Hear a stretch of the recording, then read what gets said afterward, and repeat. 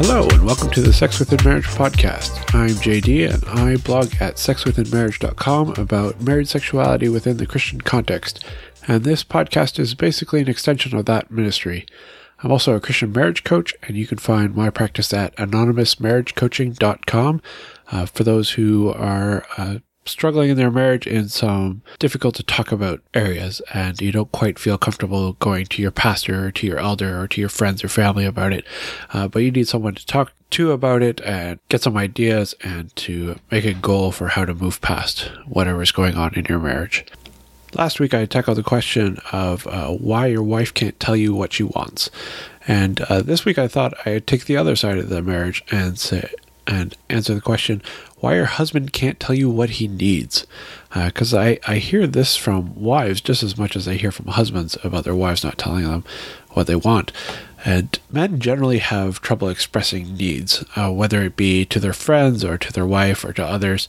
It's difficult for men for a variety of reasons. And because of that, often men kind of struggle through life alone with very little support because they don't know how to ask for it, or even if we know how to ask and what we need to ask, often we don't feel comfortable asking for that. So why do men have such a hard time with this? I think there are three real reasons. And the first is that men don't really like admitting weakness.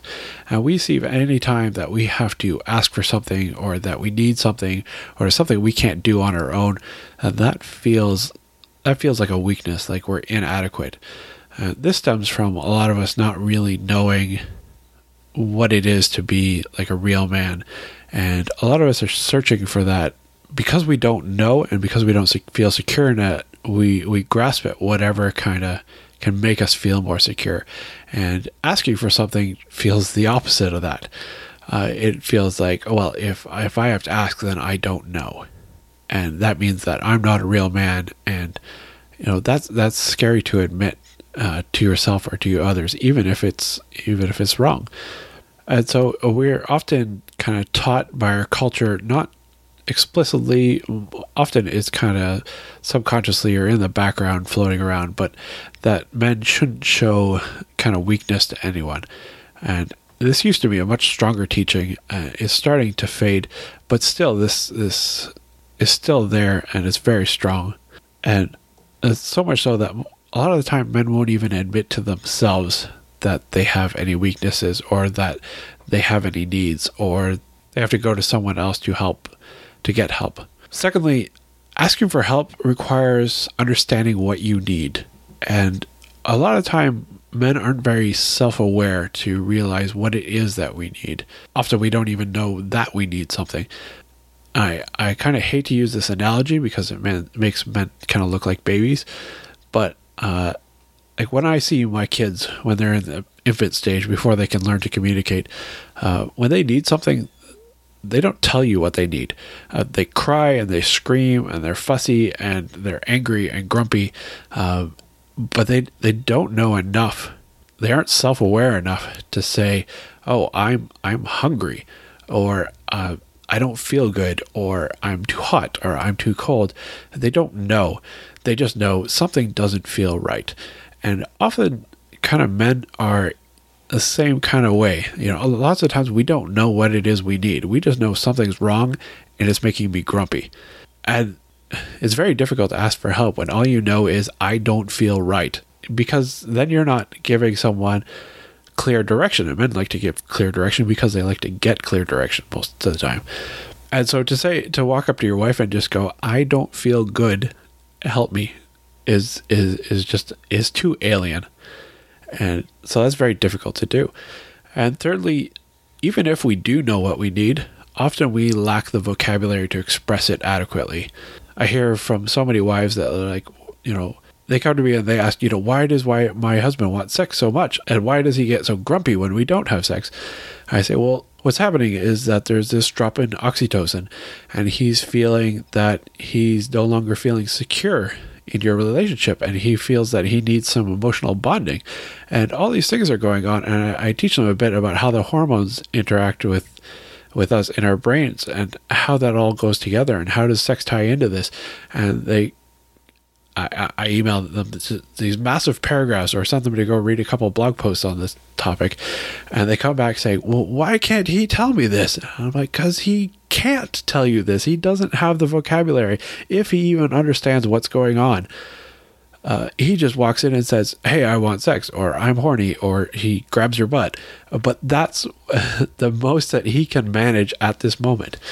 And is that okay? No, it's not okay, but you kind of have to work with where you are at the moment. So what can we do to kind of help this out? And I think both sides of the marriage can do things. I think husbands need to recognize that having a need isn't a weakness, but rather that recognizing your needs, even recognizing your weaknesses, is in fact a strength in and of itself. I mean, if you recognize that, hey, this is something that's going to make me stronger and make me better and make me better suited to carry out God's will in this world and to better support my family, then to say, hey, this is something I need that I can't provide on my own, that's not a weakness. That's recognizing a resource that you lack that you need to get. And too often men, they just want to stand on their own as islands instead of being leaders. And instead, if they're a leader, then part of being a leader is recognizing what your strength is, what other people's strengths are, what your weaknesses and theirs, and then making them all work together so that you can leverage the strengths and mitigate those weaknesses so that they don't trip you up. So if that's a strength of a leader, then how can admitting that you have a weakness be in itself a weakness? So that's one thing that men need to learn to do more, is to be willing to accept that having a weakness or admitting that you have a weakness is not in and itself a weakness. And in fact, you can use that strength to cover other weaknesses. But we also need to learn to be more self-aware, kind of to think through what is bothering us, figure out what we are needing and why we're needing it. And sometimes learning about that, you can learn to figure out that sometimes your needs aren't actually needs, but instead they're wants, or that what you think you need isn't exactly what you need. But that's hard, and that takes time, and it's very difficult if you have no one to model for you. And most of the time, men have very bad role models when it comes to other men, that we don't have anyone to show us, hey, this is how you act like a man, and this is how you do these things. And we also need to learn to communicate more effectively to be able to express these needs. Walking up to your wife and saying, hey, I want sex, is probably not the most effective way to get your need of feeling emotional connectedness resolved. In fact, it's probably going to push it off even further. If we can learn to communicate these needs better, if we can learn to speak a language that our spouse will understand a little bit more, then it could go a long ways towards actually getting some of our needs met, so that we can in turn fulfill some of our spouse's needs and our family's needs and all the other needs that we see in the world around us. And lastly, men really need to kind of bury their pride a little bit. Too often we don't want to say we need something because, well, it's our pride in us. We don't like being able to say, I can't do this on my own. That's part of a much larger struggle in the Christian faith, that our pride is usually what trips us up. And the only way to kind of fix that is to practice. And so start with small things, expressing small needs. And over time, you'll find that it's easier. And eventually you'll learn that expressing these needs isn't a weakness, and it doesn't make me look like less of a man. In fact, quite the opposite. It can make you more of a man, because it's a lot easier to stand up and be a man if your needs are being met. You'll find you'll have more confidence, and you're more assertive, and you're a stronger leader. So what about wives? What can wives do to help their husbands in that? Wives need to find ways to offer support that is not patronizing or like a mother helping their son. Too often I hear interactions between husbands and wives where their wives are treating their husbands like little kids. Their husband says, hey, I need you to do this. And they're like, oh, you need me to do this? Why? You can't do it on your own, kind of thing? Fine, I'll help you, blah, blah, blah. And it's emasculating, and it's terrible. And, it's a pretty good chance that the next time he needs something, he's not going to come to you for help. Sometimes men need to learn to do things on their own, like how to do laundry or something without asking a question every single time. But other times, especially when we're talking about sex, that need can't be fulfilled without his wife, and it shouldn't be fulfilled without his wife. So if you keep shutting him down or keep patronizing him or treating him like a child, then eventually he's going to stop asking. And if you're very unlucky, he's going to go start asking somewhere else. And that's a really dangerous position to be in. Wives also need to learn to offer suggestions more than be prescriptive. Men like to come to kind of a decision on their own. Not to say that they don't want advice or counsel. I think that's very important. And I think the Bible speaks strongly about gaining wise counsel. And sometimes the best place to get counsel is from our wives. But there's a big difference between getting counsel and someone telling you what to do. If I say, hey, I don't know what to do about this, and my wife says, this is what you should do, A, B, C, D, go do it. That's very different than, well, what if you did this and maybe this? That still, it gives your husband the option of still feeling like he's making a decision. And it allows him to kind of still think through the problem and everything, rather than just be told to do something and being made to feel like he's inadequate or like he's a child or that he couldn't have done it on his own. I think wives also need to learn to listen a little bit more to what their husband is trying to say rather than what he is saying. Because husbands often lack this vocabulary, they don't know how to express themselves eloquently or well, or they just don't have the words, even if they understand what it is that they want. Too often, what they say can start more fights than what they mean, especially if they're not handled appropriately.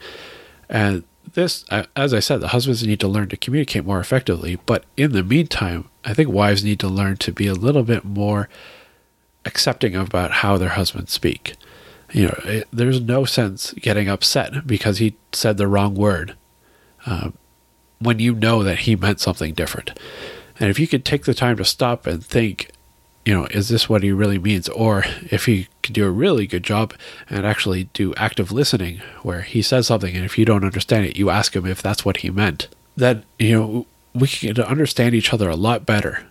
And by doing that, you also model for him how to work around these things and how to communicate. I think wives have an excellent opportunity to model for their husbands what asking for what you need looks like.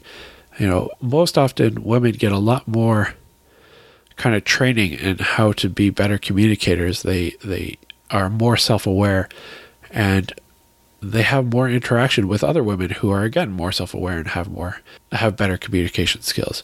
And so the best place that your husband could probably learn how to be more effective in these areas is by watching you. But that means that you need to model it for him. And so it kind of means you need to be on your best behavior, showing him your best communication skills so that he can pick up on them and to learn how to do them. And you can offer suggestions to say, hey, next time, maybe instead of saying this, you could say that. But again, offer them as suggestions. Don't be prescriptive. Don't say, you did that wrong. This is what you should have said. Because that's just beating them down. So both sides of the marriage have things that they can work on with this. And even if your spouse isn't willing to work with you on it, then at least you have some things that you can work with on your own. And hopefully one day they'll kind of pick up on them and realize, oh, you're actually trying to change. And then hopefully they'll kind of get into step with you and actually try to do the same. So I hope that helps some of you kind of understand this dynamic that happens in marriage. If you wish you had a place that you could kind of discuss these things and bounce these ideas around, you might want to take a look at our premium member forum. We've been gaining some new members lately, and there are people who are looking for kind of a safe place with other sex-positive Christians to be able to discuss kind of these sensitive topics in an open but anonymous manner. If you have an interest in being part of a group like this, you can check out our premium member forum subscription. It's only $5 a month for a couple, and the cost goes towards supporting this ministry. Plus, your first month is free, so you can try it out. And if you don't like it, you can leave with no cost to you and no obligation whatsoever to continue.